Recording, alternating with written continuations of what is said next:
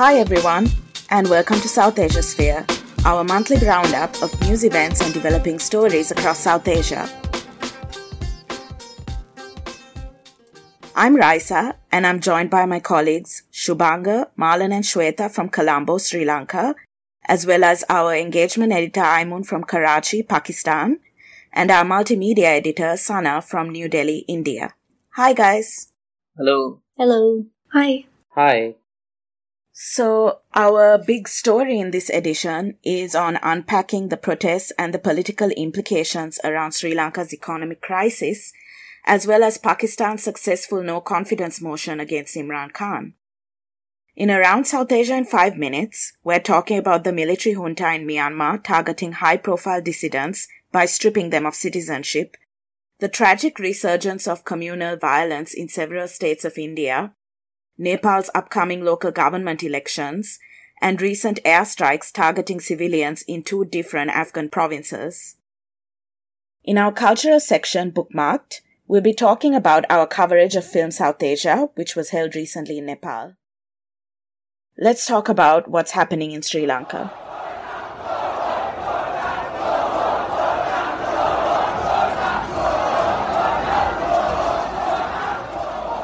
So, for our listeners who have been reading up on Sri Lanka and seeing distressing videos and images along with apocalyptic analysis on local and international media about the state of Sri Lanka, and since we have 4 members on our team who are currently based in Sri Lanka, I think guys, we can confidently declare that it's all true, and we are in fact in crisis. Am I right? I think that would be a fair assumption, yes. Yeah, and I mean, just today, as we are recording this, May 9th, 2022, we've just seen attacks against peaceful protesters by pro-ruling party supporters in Colombo and also in Kandy. And we've just got reports that the Prime Minister Mahinda Rajapaksa has also resigned. So, as you can see, it's been very eventful for us in Sri Lanka, and it still is a developing story. Yeah, and I think it's not been so much fun for our team members, Ayman and Sana, who is not based in Colombo. You know, they've been subjected to this every day in our daily meetings. Sorry guys, but the current crisis has taken over completely, and it has consumed everything we do. I mean, if I walk outside my house right now, there's a queue stretching for miles from the fuel station. And this has been our reality for the past few months. You know, Sri Lankans have been waiting in queues for fuel, for gas, for milk powder, and even passports. And I mean, just 2 weeks ago, I had to wait from like midnight to 3:30 a.m. in the morning to get fuel. So I think talking about queues would give us a good starting point to where this all began, and because they would offer us insight into the protests that have swept across the country. Ending with today's events. So according to a protest tracker maintained by Watchdog, there have been more than 500 protests that have taken place all over the island, and the first signs of dissent were shown at these queues, which have kind of mutated into island-wide protests. So why are Sri Lankans waiting in queues? Well, thanks, Martin, for that background. I think if people have been following even a bit of what's going on in Sri Lanka, they will have some rough idea about the outlines of what's been happening. But just to recap, Sri Lanka is currently facing the worst economic crisis in its modern history. This is principally seen in the shortages regarding gas, fuel, medicine. There have been power cuts across the country for a few months now, and this is largely because the country's foreign reserves have been severely depleted over the past few months, especially because the country has been servicing its various debt obligations in foreign currency. And as the country relies on imports for a lot of these essential items, all of which need to be paid in foreign currency, principally dollars, the country is seeing all of these shortages. In fact, only today the country's largest gas supplier announced that they're officially out of cooking gas, and they've been urging people to no longer wait in queues. And the reason, broadly speaking, is due to kind of economic mismanagement by the past few governments, but principally the current government, which took a few decisions that really took the country over the edge, and also because of the effects of Easter attacks, but even more so the COVID pandemic. Now, I think again the news of protests are also something that have been around and in the international press as well. What is perhaps a bit less obvious in most of these reporting is just the changing nature of the protests on the ground. And since again, as people who are based here in Colombo, perhaps we can see a few things about remarkable aspects of the ongoing movement and how things might evolve in the coming days.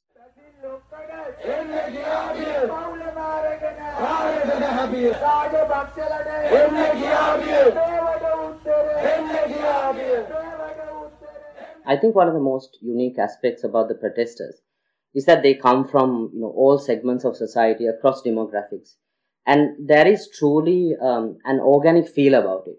Now, if you talk about the Mirihana protest, which happened over a month ago, this was one of the first large protests to take place. Families had come out with their kids for protests, and also, I mean, maybe to give an example to show how diverse these protests are and the protesters. I mean, I can give an example of a friend who is who's pregnant and would be giving birth next month, and she has been regularly she's been going to these protests despite her difficulties, and she's also an artist, and at Gota Go village at Golface, she initiated this collective large mural painting project, and there were people from all ages who took part in coloring this mural. I mean, this is only like one story out of like thousands of similar stories from like all over the island, but I think it shows how diverse and how organic these protests are. Yeah, that's right, Marlon. I think it's really important to highlight that there's lots of different types of protests that are taking place. And not just in Colombo. I think there's been a lot of media attention focusing on Gotago Gama meaning village, at Golface. But it's important to note that there have been several kind of similar sites which have been mushrooming across the island, in areas like Matara, Gaul, Kandy, and Kurunegala. And the rallying cry from all of them is for members of the Rajapaksa families to step down. That's right, Raisa. In recent weeks, different protests have been taking place outside Colombo.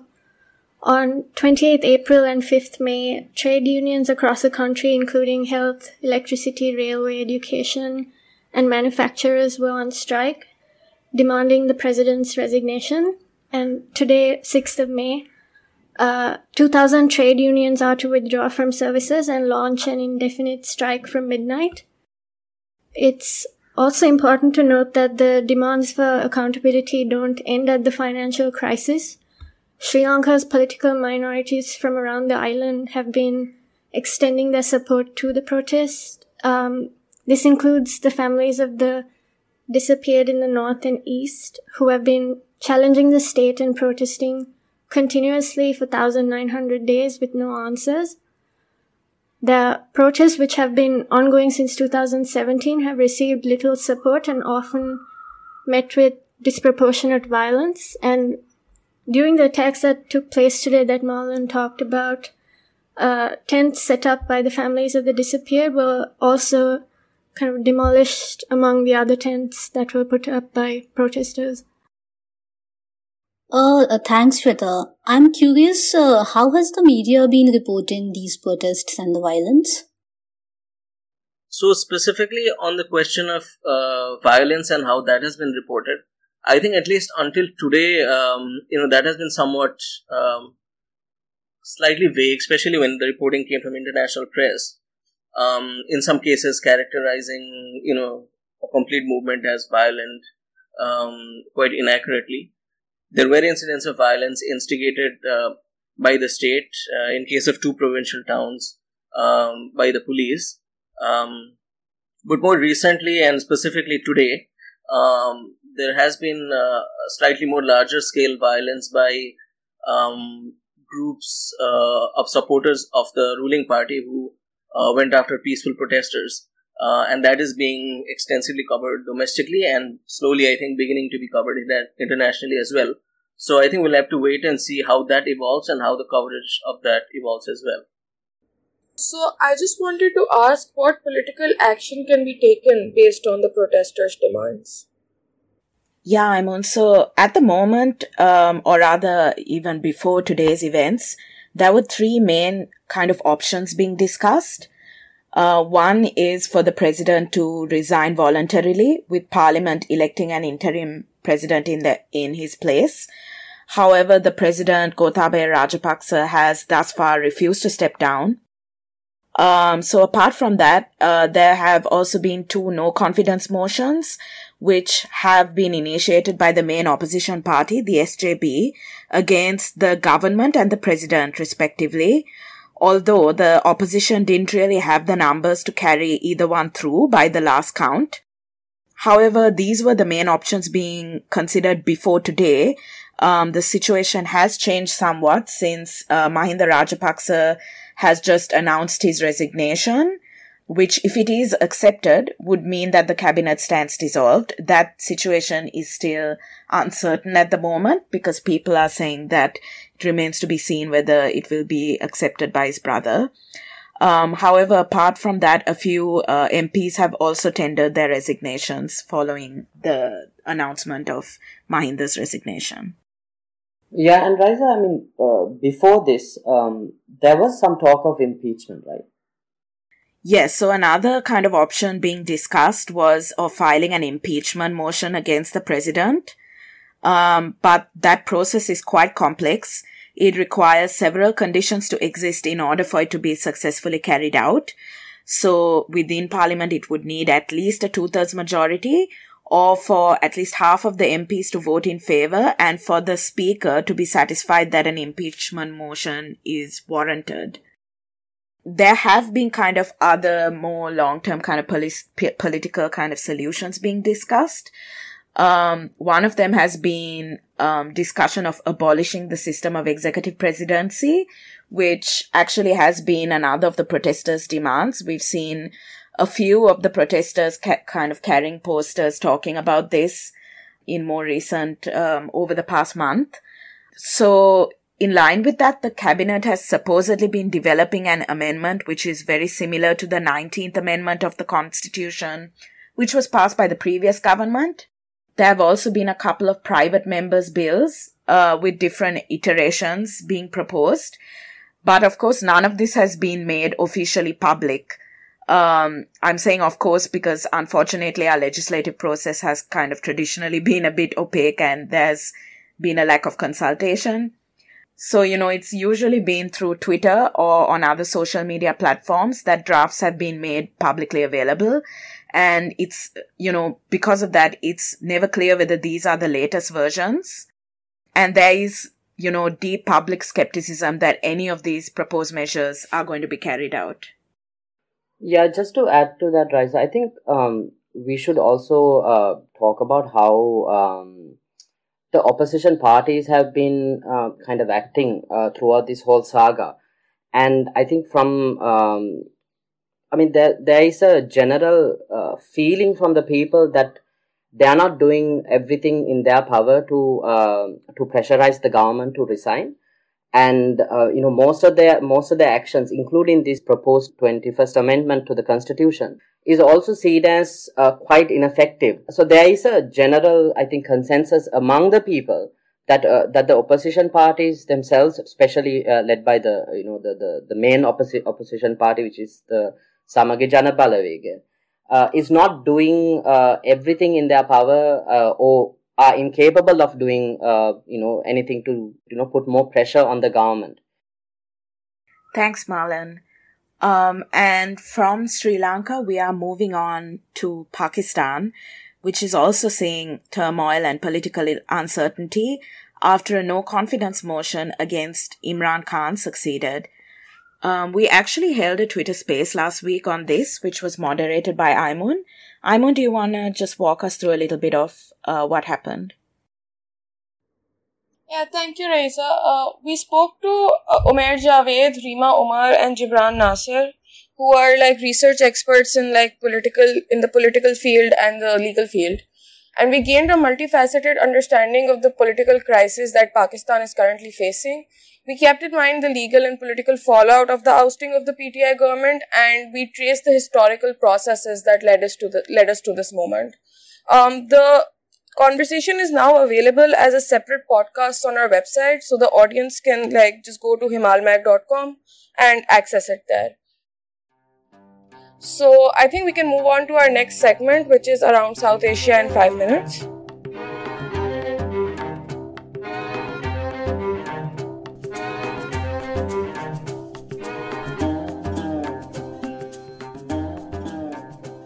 Thanks, Aimun.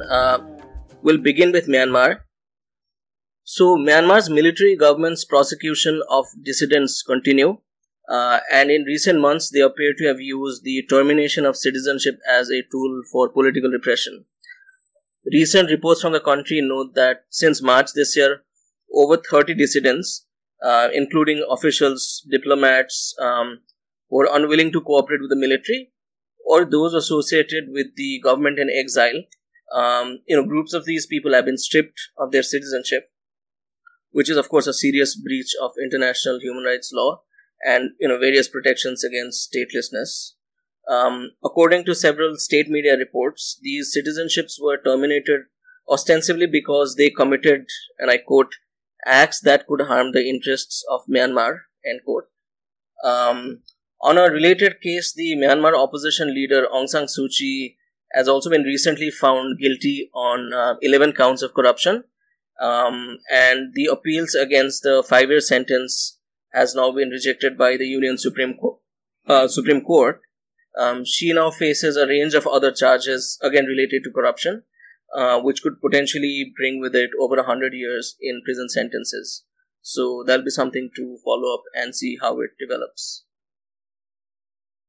And over in India, on 10th April, during the Hindu festival of Ram Navami, several Indian states, including Madhya Pradesh, Gujarat, Jharkhand, and West Bengal, witnessed some deeply disturbing events related to anti-Muslim attacks and hate speech.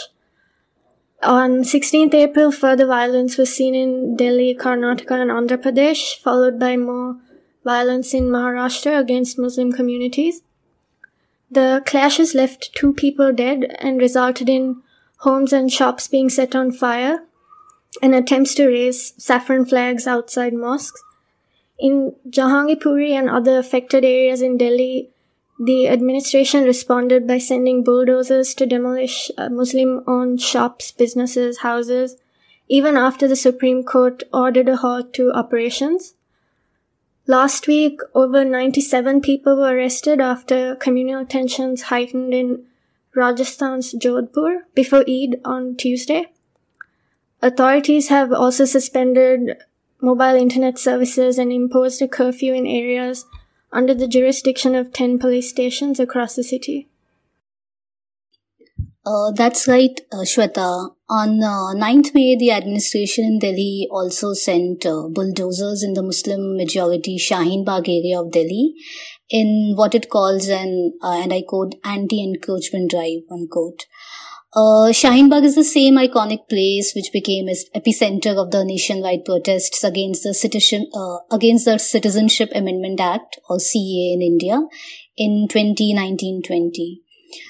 The demolition drive was halted amidst protests. There was also news on some protesters being detained by the police.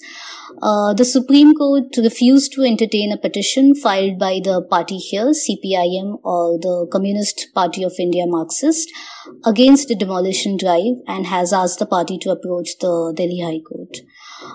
There were also communal tensions being witnessed in the Indian state of Maharashtra and Karnataka. And this time it was around the use of loudspeakers in mosques. So members of the far-right political parties in these states are boycotting the use of loudspeakers in mosques by playing Hindu devotional songs on loudspeakers in front of mosques. So that has created some tension in these areas. Thanks for that, Sana and Shweta. Meanwhile, in Nepal, Nepal is preparing for local government elections, which is scheduled for May 13th. Over 100,000 candidates have filed nominations. The nomination process itself saw some turmoil, particularly for the governing coalition of Nepali Congress, CPN, Maoist Center, CPN, Unified Socialist, the Janata Samajwadi Party, and Rashtriya Janamorcha, who weren't often able to agree on candidate selection. Some of the partner parties actually fielded so-called rebel candidates against the alliance's official candidates instead, and some of these kind of prospective candidates were talking about arrogance among the alliance partners. Comparatively for the opposition, it was somewhat smooth sailing, as it has only forged alliances in a few areas like Japa, Chitwan, Putwal, and Birganj. The party, however, did face criticism for fielding some controversial figures like Keshav Stapit in Kathmandu and Krishna Thapa in Pokhara. Stapit in the past has twice been accused of sexual harassment, while Thapa has run into controversy for calling to release individuals who were detained for caste-based discrimination. In Afghanistan on 29th April, the Sahib Khalifa Mosque in Kabul became the latest target in a series of terrorist bombings over the past 4 weeks. Security officials said at least 10 people were killed and 30 wounded inside the mosque. Millions across 11 provinces in Afghanistan faced blackouts on 30th April after 2 power transmission towers were blown up near Kabul. Before this, there were major attacks across Afghanistan with over 70 Afghans, including many children, were killed and more than 160 wounded. The attacks targeted areas of Kabul and Kunduz that is home to a large Hazara community, including 1 high school and education center and 2 other mosques. These recent attacks suggest that the Taliban's month-long crackdown has not been able to curtail ISIS-K activity. So not only is the Taliban directly threatening Hazara community, it is also unable to protect them and other minorities against these attacks as the threat of violence grows in Afghanistan. And now for our culture section, Bookmarked.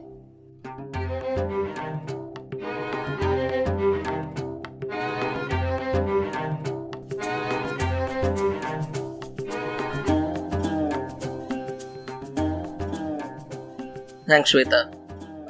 We'll begin with Film South Asia 2022, which is South Asia's most interesting and important documentary film festival, which I can also say comfortably because FSA is a sister organization of Himal. So the film festival was held in Lalitpur in Kathmandu Valley a couple of weeks back, and it brought together filmmakers and film lovers from around the region, around the world. It featured over 70 documentary films that were selected from around 3,000 documentaries, I think, which came in as submissions. And to cover the event and the films, we sent our multimedia editor Sana to Kathmandu. So Sana, what did you see at the FSA, and what was your appraisal of it? Thanks, Shubhanga. It was nice to finally attend an in-person film festival and interact with filmmakers. The films at FSA covered a wide range of issues, and I think it was a testament to what the South Asian region has been facing, in terms of cultural and political movements in the past few years. There were films that showed how people coped with the COVID-19, such as Windows of Time, Stories from the Second Floor, and Mahala's School Family Going Live, which specifically focused on the challenges of e-learning during the pandemic. There were a series of films that questioned gender roles, binaries, and choices, To name a few, there was Decoding Gender from Bangladesh, Blues of Pink from Nepal, and Gay India Matrimony from India.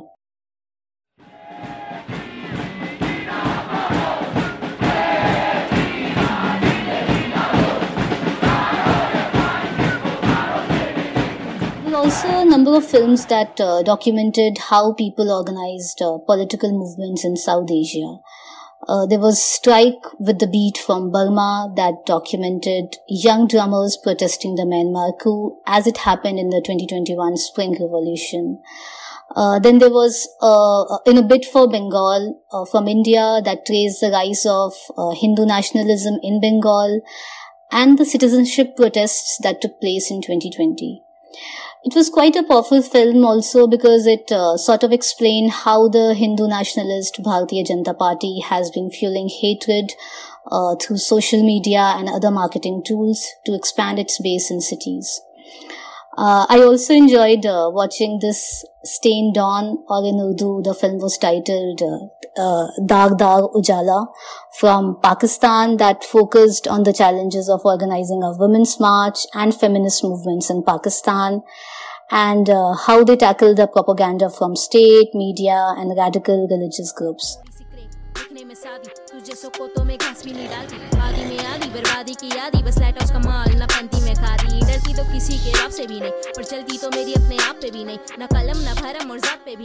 I thought that apart from the story, the film was very well produced and edited. It used a lot of rap songs by female Pakistan artists to capture the mood of the film.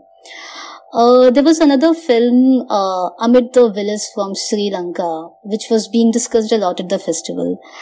I couldn't watch it though there. I think, Shweta, you have seen that one, right? Yes, Sana. Thank you for that. And also, it was really great to see a few Sri Lankan documentary entries at Film South Asia this year, including filmmaker Kannan Arunachalam's film called Sri Lanka's Rebel Wife. And the other film that you mentioned, I got to watch earlier this year. It's by filmmaker, performer, poet, and academic Sumathi Sivamohan, and it's called Amid the Villas.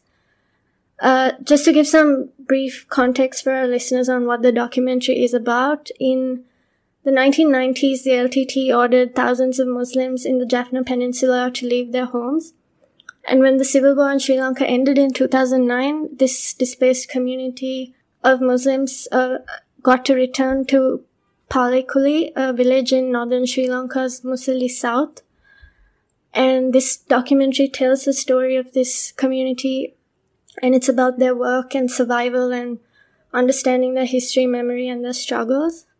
I think Sumathi expertly captures the kind of harrowing experience of eviction of northern Muslims and the problems that they continue to face. And it's told through their own voices. And this is one of the many consequences of the war that is rarely discussed, with little action taken by the government to remedy the injustice. So this documentary is my recommendation for the month, and do check it out if you get the opportunity to catch a screening of Sumathi's film. Thanks, Shweta, for those details. What I particularly also liked about the FSA this time around was that even though it was an in-person event and I think highly awaited in-person event after the pandemic, they also actually made all the films available online for the period of the festival. So that was quite nice. Now the festival concludes with several awards, including the Ram Bahadur Trophy for the best documentary film. Sana, what do we know about these winning documentaries? Can you maybe briefly talk about them? Yes, Shubhanga. The winner of the Ram Bahadur Trophy for Best Film at Film South Asia was Tang, or Longing, by Bani Singh from India. And I was very lucky enough to catch the film at the festival. It beautifully captures the filmmaker's journey as she tries to trace down friends of her father, who was actually a member of the first Indian hockey team to win the Olympics gold. So through her journey, she reflects on, India-Pakistan, partition, love, loss, and friendship. It was quite an emotional film. And we also have a interview of the filmmaker Bani Singh on our Himal's YouTube channel. So for those who want to take a look at it, they can check our YouTube channel. Yeah, Sana, I managed to watch Thang as well, since some of the documentaries were streamed online as well. And that one was available, so I watched it. And I agree, I thought it was very powerful because it captures a personal experience of partition, and it really sort of captured, I felt, the sort of invisible pain that was caused within even a single team that ended up being splintered by partition. I also like that it had a really fully fleshed out story. Some of the other shorter documentaries that I watched were more slice of life reportage, and while those can be nice as well, this felt like a really fully fleshed out story, and it was also beautifully shot and captured the director's journey at documenting her own father's story and her own tenacity in kind of tracking down these details. I also really enjoyed Strike with the Beat, which I think you mentioned before as well, which captured the street protests in Myanmar after the military coup. It also included, it recorded important details, such as the crackdown on those protesters and recording the names of the people who lost their lives. I was also interested to note, actually, in that documentary that they had this slogan that has been used a lot in Sri Lanka as well, which is, "You messed with the wrong generation." And seeing that being reused makes me wonder whether some of the protesters have been watching footage coming out from Myanmar and whether that's where some of the inspiration is. There's been some criticism, of course, from Sri Lanka of using that kind of slogan, given that, there has historically been the history of protest movements and pushing back against state repression. But I just found it interesting and unexpected to see a slogan being used that we've seen a lot in Sri Lanka being used in Myanmar as well. And yeah, I also watched Blues of Pink and Come for a Drink Kanchi, both of which were Nepali documentaries where the directors had an empathetic gaze towards their subject, and both of them tackled gendered issues.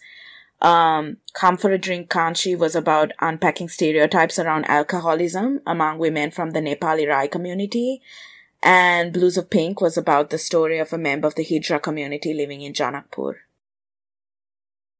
Does anybody else have any other recommendations?